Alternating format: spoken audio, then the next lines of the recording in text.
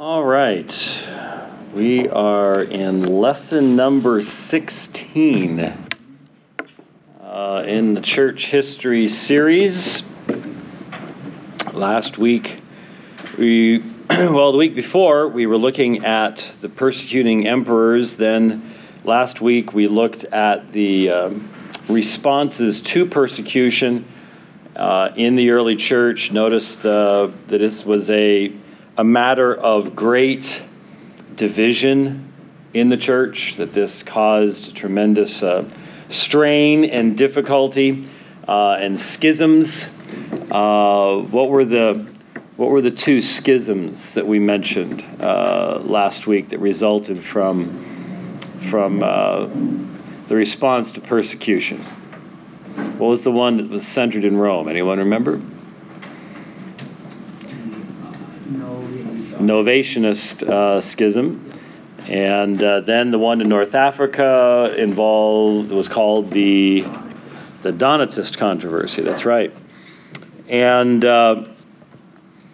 so we were talking a little bit about Cyprian's theology of the sacraments and the concept of ex opere operanti and ex opere operato.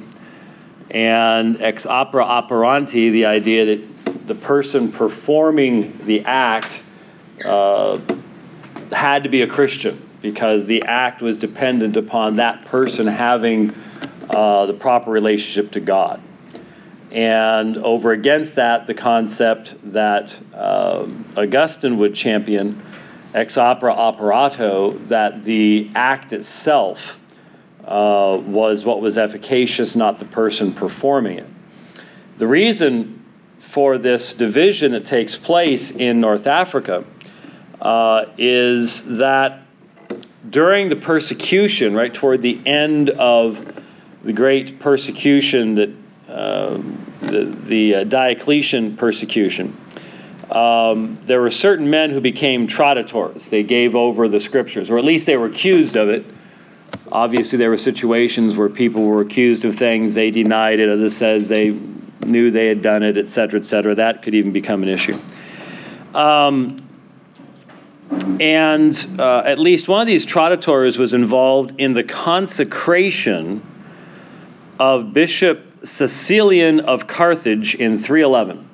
So there's a man, he's accused of being a traditor, and yet he is one of those involved in laying hands upon a man and setting him apart as Bishop Cecilian in Carthage in 311. So those holding to ex opere operanti would say Bishop Cecilian is not properly set apart because one of the men that laid hands upon him was an apostate, was a traditor, and therefore the ordination would be ineffective and inappropriate. So those who did not accept this consecration ordained a bishop whose successor in 316 was named Donatus. So they ordained a bishop, and his successor becomes much better known than he was. So it becomes known as the Donatist controversy because Donatus was the better known bishop in the early days of this movement. Since the Catholics, and remember, Catholic means kata halos, according to the whole, or universal. That's all it means. And so that term in this day, if you had said kata halos and then had put any geographic descriptor, Rome, Carthage, Jerusalem, Constantinople, whatever, no one would have understood what you meant, because kata halos, by its very nature, can't be joined with something that then restricts it. You can't have a restricted universal. That's why Roman Catholic, which develops long after this, is really a contradiction in terms. It's the universal faith centered in Rome, but no one in this day, you will not find anyone using the term Roman Catholic in this day, because they're just, the development has not gotten to the point where anyone could really understand that kind of a concept as yet. We look back upon it from our day, and it's different. But anyway, the people who follow Sicilian in North Africa, they considered him a departed saint and affirmed they were in communion with him. The Donatists rejected the Catholics and as being in communion with Christ, and so a division takes place. And the Donatists eventually develop how would I put it? An entire way of viewing themselves as the separated pure ones. They would even, the way you could always tell a Donatist church in North Africa is it would be purely in white. So it would be painted white to separate it from the Catholic churches. And it's hard for us to really grasp how great a scandal it was in North Africa to have what we would call two denominations. And it is, I think, important for us to realize that in the history of the Christian church, going past divided buildings or congregations, the vast majority of the time period of the Christian church, that was not something that anyone had ever experienced. It's important to realize, for example, how radical in the thinking of what we would call Reformation Europe, Renaissance Europe, the idea of any type of division whatsoever would be. This was as radical as anything you could possibly think of. When you're talking about the first generations, the Reformation, it's real easy for you and I today. We got Reformation Sunday coming up. End of October, we're almost there, and good old Martin Luther and Ulrich Zwingli and all that cool stuff. Both of whom probably would have executed all of us. But anyway, very true. We think about those things and we sing A Mighty Fortress and rah, rah, rah, which is fine. And there are important, vital things to talk about in regards to Sola Scriptura and Sola Fide and all that kind of stuff. But what we normally don't understand and don't think about, we sit here and go, oh, you know what? I would have been with the Reformers. I would have been there before them. I would have seen all this. I would have seen all this stuff in Scripture, and I would have been leading the way. And the fact of the matter is, that is highly unlikely for any of us. It was a radical thing. It was a scary thing. We talk about how, for example, and I've had, within the past 2 weeks, there was some Presbyterian fellow online that identified me as a radical Anabaptist. And if you're familiar with what the Anabaptists believe or what Anabaptists, today, you'd see all sorts of fundamental differences between us. I mean, I recognize some levels of connection, but it seems like a silly thing to say. But from their perspective, when we get to the Reformation, what we're going to see is there were radical elements that just threw off everything. And when we look at what happened in Munster and establishing polygamy and becoming non-Trinitarian and just basically saying, if it was believed before, it's out of here. We get to put everything on the table and rethink everything and come up with new ways of thought, just total radical. That's how a lot of people viewed Luther and Zwingli and Calvin, and a lot of what they did was because they felt the pressure of people looking at them and going, are there any limits? Because this was such a radical thing to have a division like this, and it was in North Africa as well. But even then, what was really the difference between the two was you could go through one city and pass a Donatist church and then pass a Catholic church. That pretty much ended. And in medieval Europe, you'd never pass in one city. You'd never pass these things. And even when the Reformation took place, what would happen is all the churches would either become part of the Reformation or remain with Rome. But the idea of having a city where you'd have different churches to go to was too scandalous to even be thought of, even be considered. Could never happen. So, for example, most of Germany went with Luther, but then in 1525 you have the Peasants' Revolt. Luther stands against the peasants and loses almost all of southern Germany. And when you go to Germany today, you pass a certain line, and in northern Germany, they're Lutheran. Pass a certain line, they're all Catholic.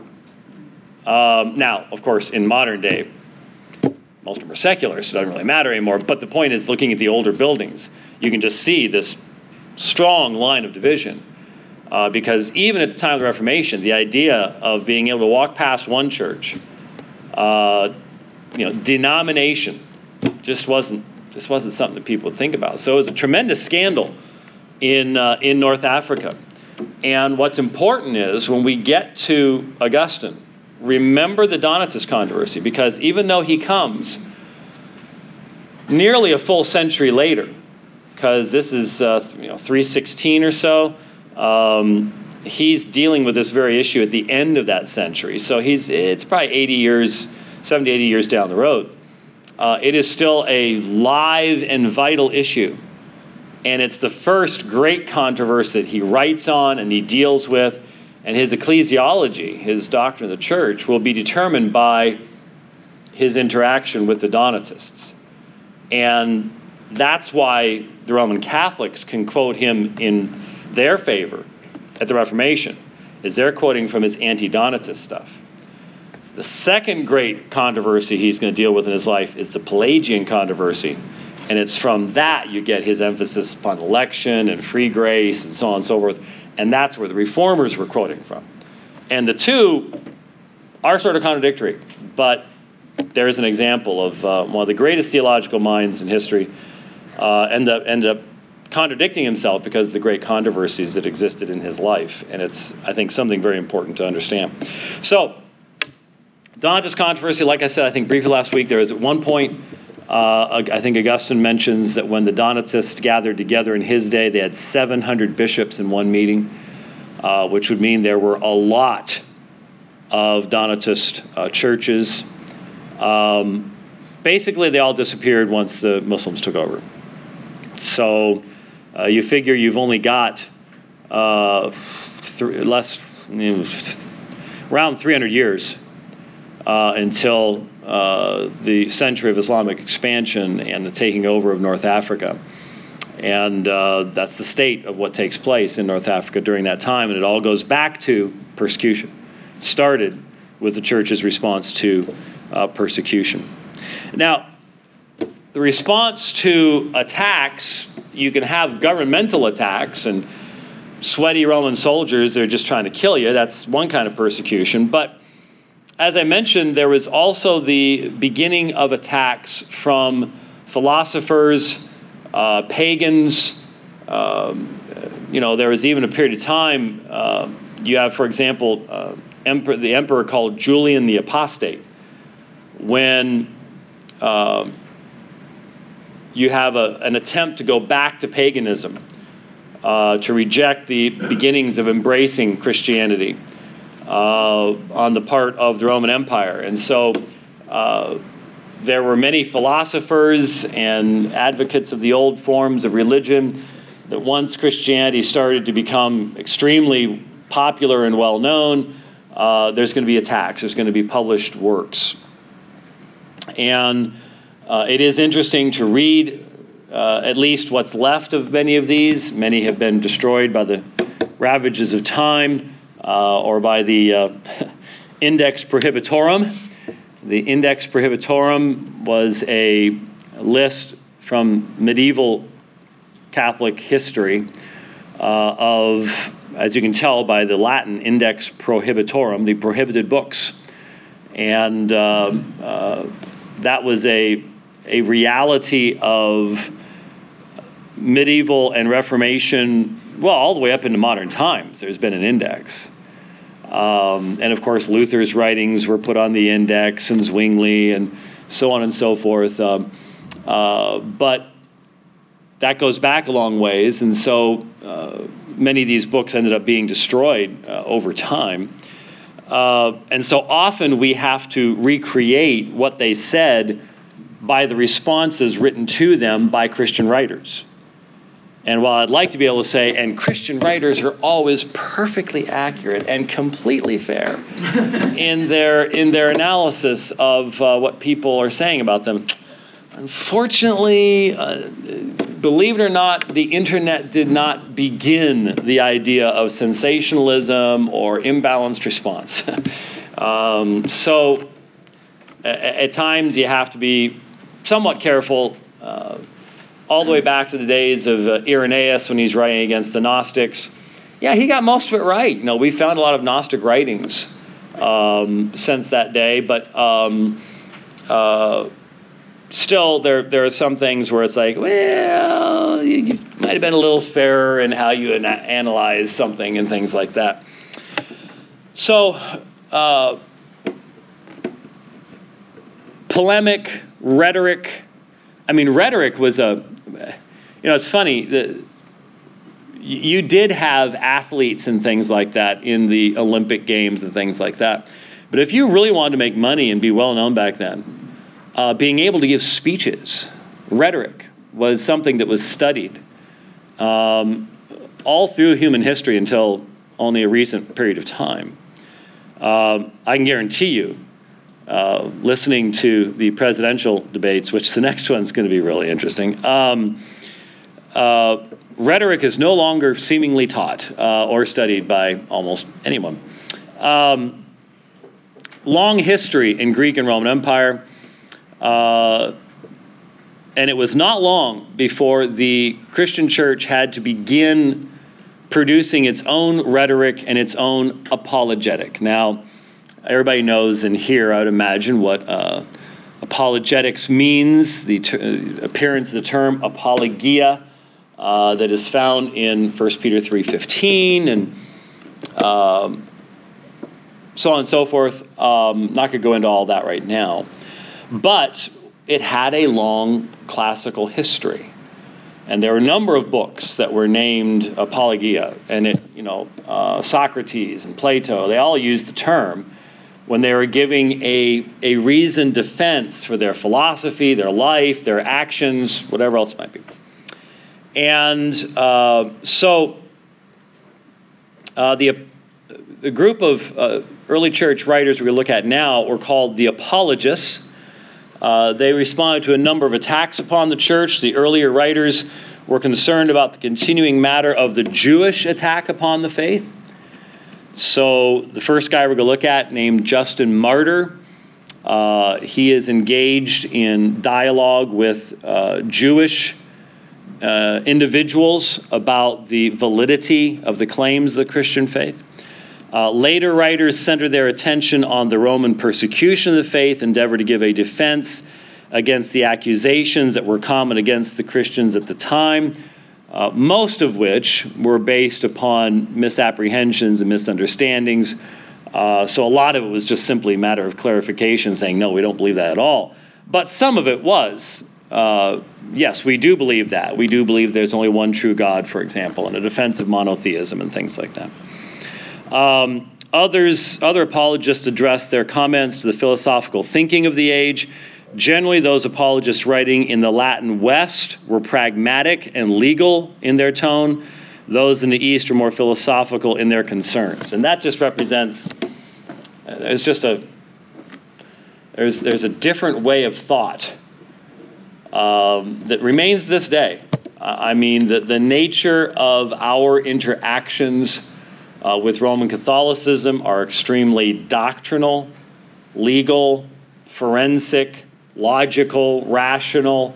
We have our statements of faith. We put our statement of faith versus their statement of faith, and you do exegesis and stuff like that. That's a Western way of thought. People in the East just don't do that. It's not that they are less intelligent. It's a different way of thinking, and that's why interaction with Eastern Orthodoxy takes a very different form, if you read historically, than dealing with something in the West. There is a different way of thought.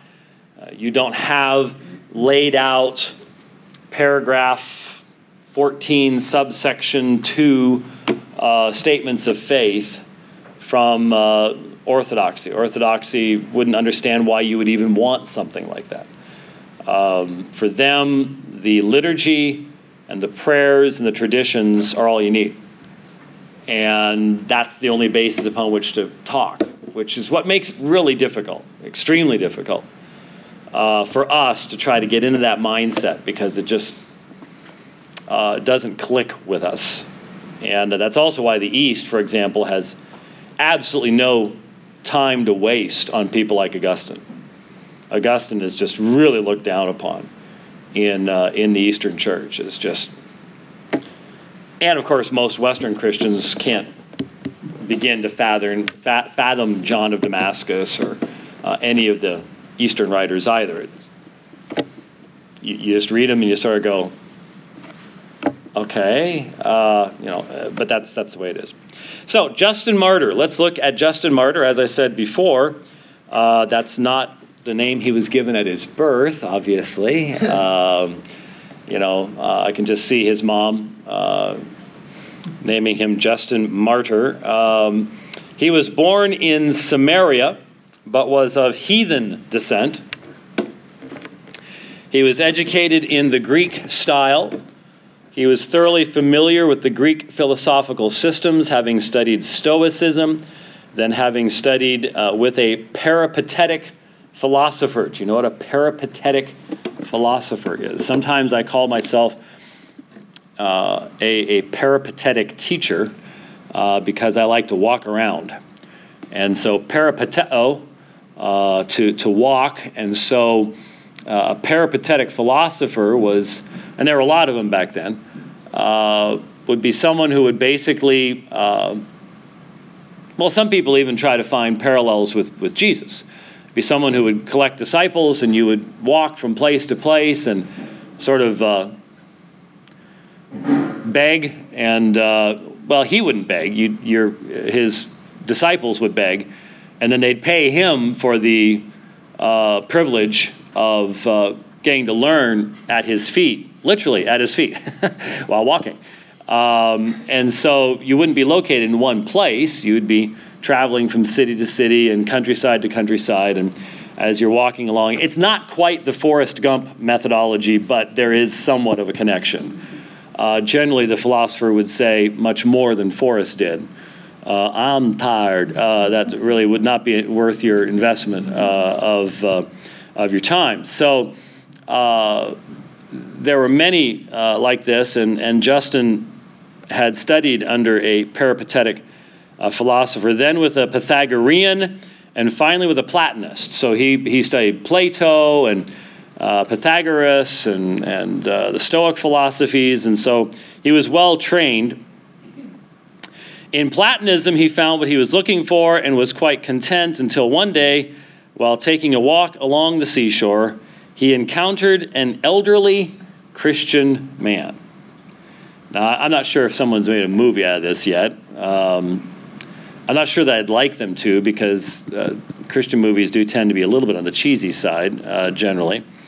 But he's walking along the seashore. It sounds like a story, and it is, but it actually happened. And he encounters an elderly Christian man. In the ensuing conversation, Justin's faith in the wisdom of man was shaken, and he was pointed to the prophets of the Tanakh, the Old Testament. So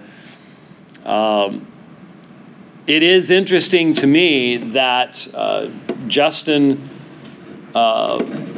even in all of his writings, it's fairly obvious, because we're talking the middle of the 2nd century here, did not have a completed New Testament canon available to him.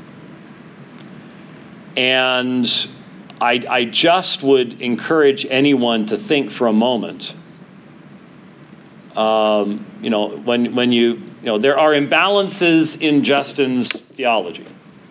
Granted. We have imbalances in ours, and we've got the entire New Testament. What if you didn't have the entire New Testament? What if you had less than what you have? Again, it's just one of those things that over the years I've been more and more aware of in reading church history. Is it's real easy to judge and condemn from the nice, comfortable spot that we're in, but far better to leave that to the Lord, really. And doesn't mean you just gloss over errors in teaching, but you just realize, I wonder if I didn't have half of Paul and all of Hebrews, and how balanced would I be, or the people around me? This is one of the questions I like to ask, anyways.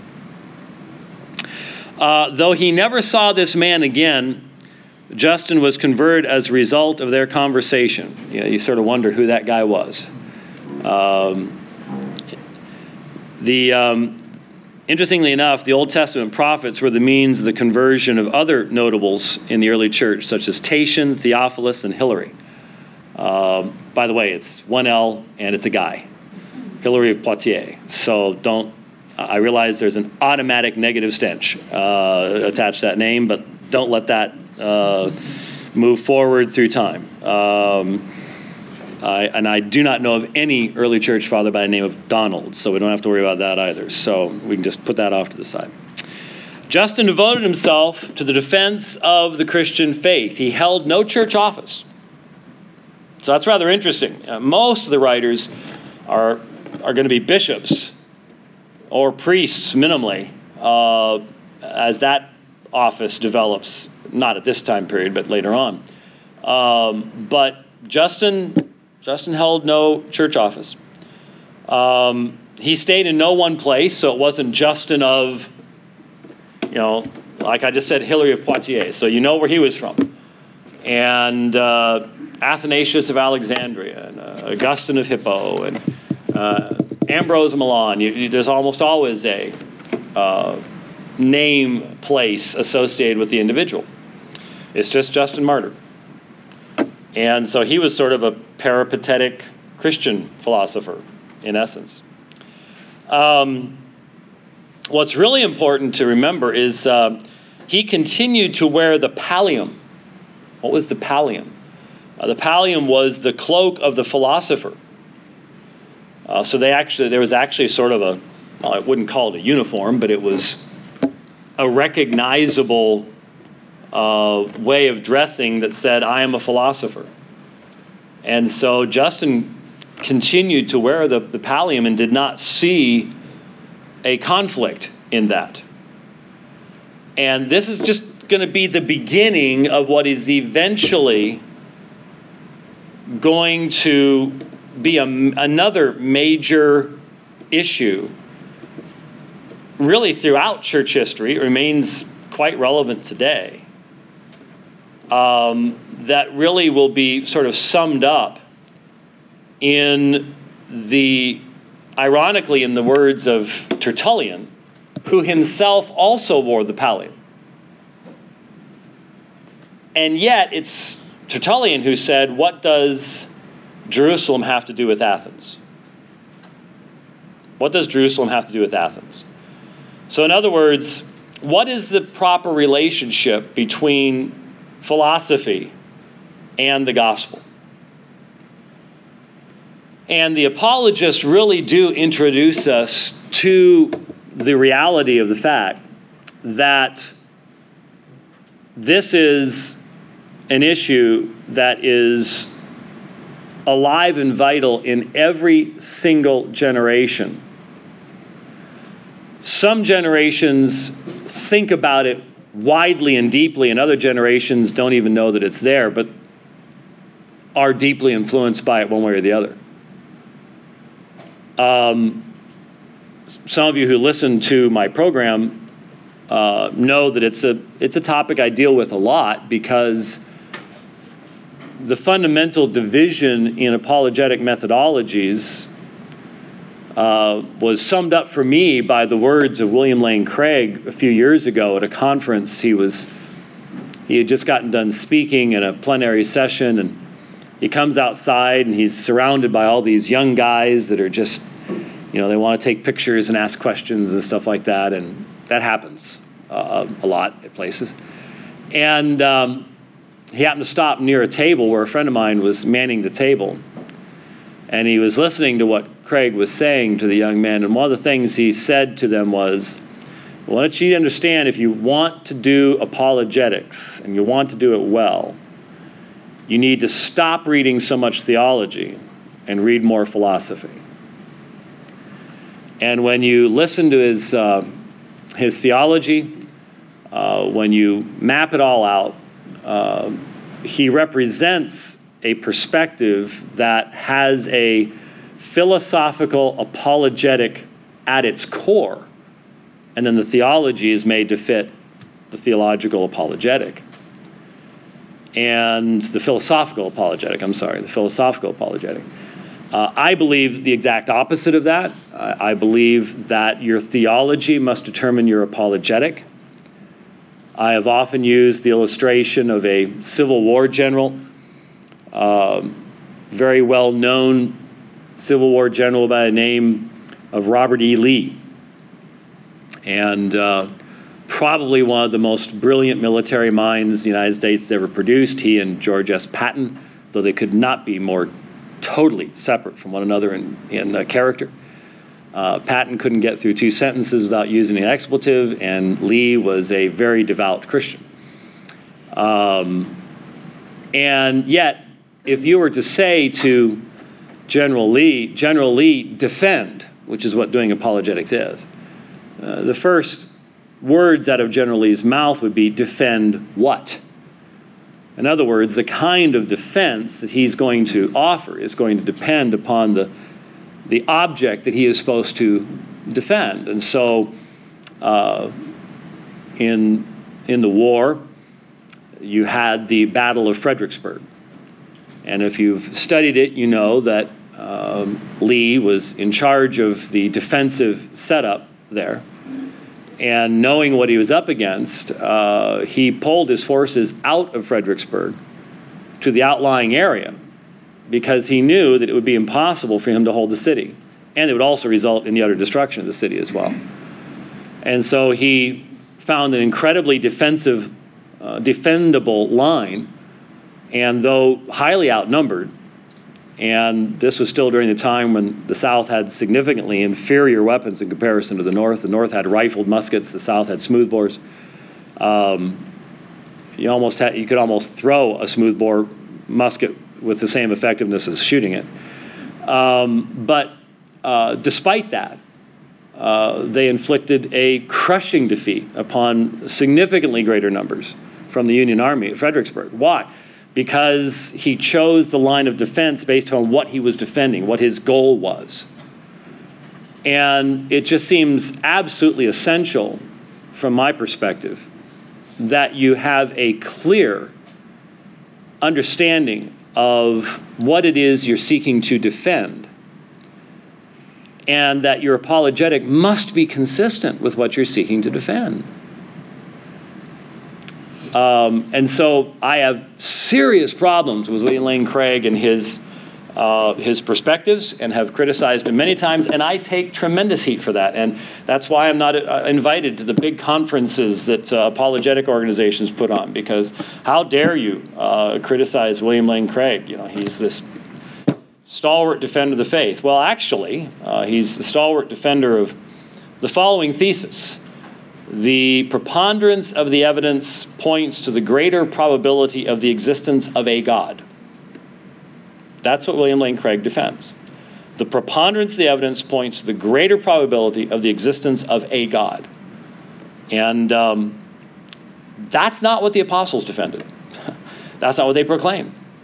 And Christopher Hitchens, who I never debated, we were 6 weeks out from our debate in New York when he got his diagnosis of cancer, unfortunately. But Christopher Hitchens has rightly recognized that there is a huge chasm between the probable existence of a God and the existence of the triune God, Father, Son, Holy Spirit, revealed himself in the person of Jesus Christ, resurrection, everything else. And unless you're an incrementalist, which Craig and others are, well, it's, we'll get you here, and then we'll get you here, and then we'll get you here, and, eventually, hopefully, we'll get you down to the point where you're actually, make a profession of faith, but it's better if you're a little closer. And there's a lot of folks go, yeah, and I just go, I seem to remember the Apostle Paul saying, when you serve those which are by nature are no gods. There seemed to be a complete break there, a thing of repentance and bowing the knee to Christ and things like that.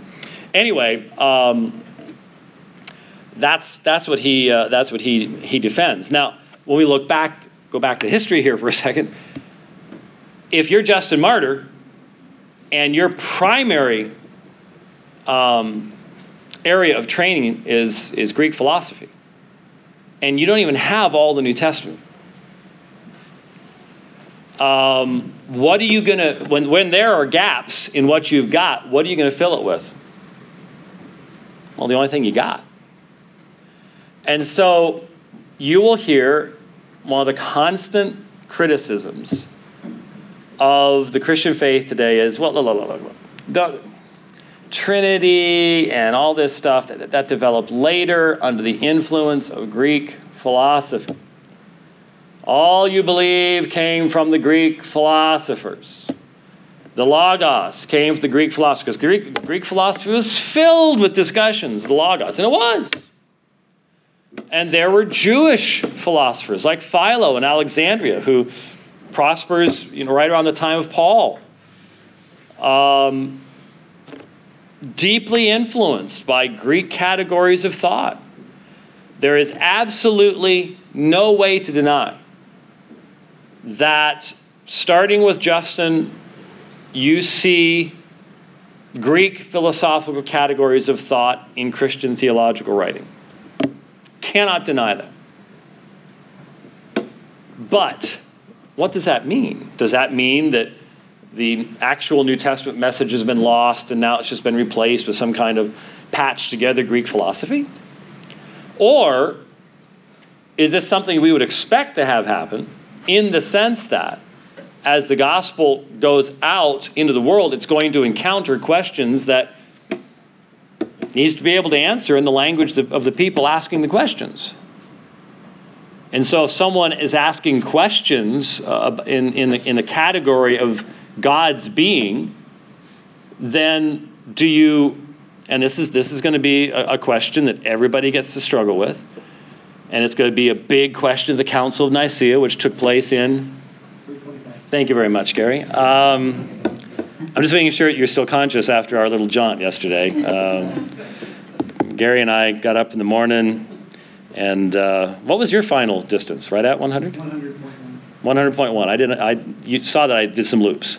I did 105. So we did over 100 miles yesterday with, and yours was closer to the accurate, around 5,600 feet of climbing. So if you look at either one of us today, and we just sort of look like we're looking right through you, there's a reason for that.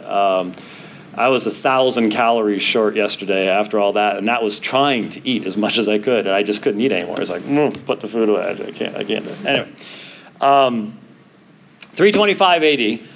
So congratulations on that. You notice I didn't try to ask you that while we were climbing. That would probably be cruel and unusual punishment, and probably elder abuse along the way too. Yeah. Anyway, in 325 at the Council of Nicaea, this comes to the fore again.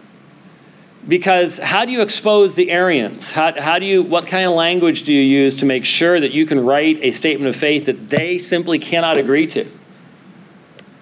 And the choice is made to use a non-biblical word, that they cannot agree to. Now, you're going to say that biblical word accurately represents what's in Scripture. Okay? But there are people, Church of Christ, Campbellites today, that say, no. You can't use, you've only got to use the very words of Scripture. But the words of Scripture were delivered to a particular people at a particular time. And does that mean that you cannot then answer questions in another place, in another culture, all the rest of these things? And how do you balance maintaining absolute fidelity to the once for all delivered to the saints' faith while making it understandable to people from cultures all over the world? Because you're commanded to go into all the world to do that. That has not been an easy issue for people to deal with, and church history shows us that there have been people who have been imbalanced in both directions. In other words, there's been times when basically Christians have demanded that cultures just abandon all their ways of thought and just embrace certainly happened under British rule in certain places, British way of thinking, which isn't necessarily a biblical way of thinking. Sorry to all my British friends. And then on the other side, you see people doing this cultural accommodation thing where the core disappears and you just try to make Jesus look like an Indian guru or a South American medicine man or whatever. And obviously the balance is found somewhere in the middle, but even the apologists will show us not everyone always found the balance.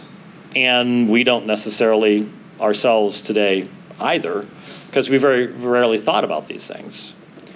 So it is interesting. Like I said, he continued to wear the pallium. He said, everyone who can preach the truth and does not preach it incurs the judgment of God. This is during a time of persecution. Remember his last name. He spent time in Rome where he met and debated the heretic. And it may not be the first time I've mentioned him, but now you're going to get sick and tired of hearing this next guy's name. Marcion. Marcion. Marcion. Justin Martyr debated him. Marcion, for the next 200 years, if you wanted to write a book, it was almost always like one of the books you had to write was against Marcion. I've lost track of how many books were written over the next 2 centuries against Marcion. So there's your first reference to him. You will get tired of him. We'll talk about him a little bit more. But he met and debated the heretic Marcion, and in Ephesus he conversed with Trypho the Jew. And that's his writings, his dialogue with Trypho the Jew, really are some of the most insightful and interesting of the few things that have come down to us from Justin, especially how he deals with Old Testament prophecies and their fulfillment in Christ and Christ's relationship to the Father and stuff like that. That's really, really important.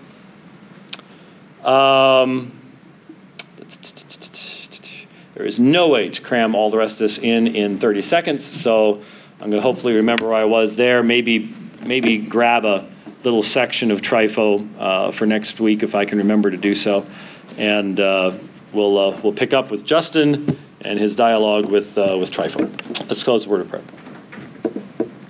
Father, once again, we thank you for the opportunity to look back. We ask that this would allow us once again to see ourselves, to cause ourselves to engage in self-examination, to think through the issues that have been wrestled with before, to learn from error, but also to have balance in how we approach these things. We ask you to be with us now as we go into your worship. May you be honored in all that takes place. We pray in Christ's name. Amen.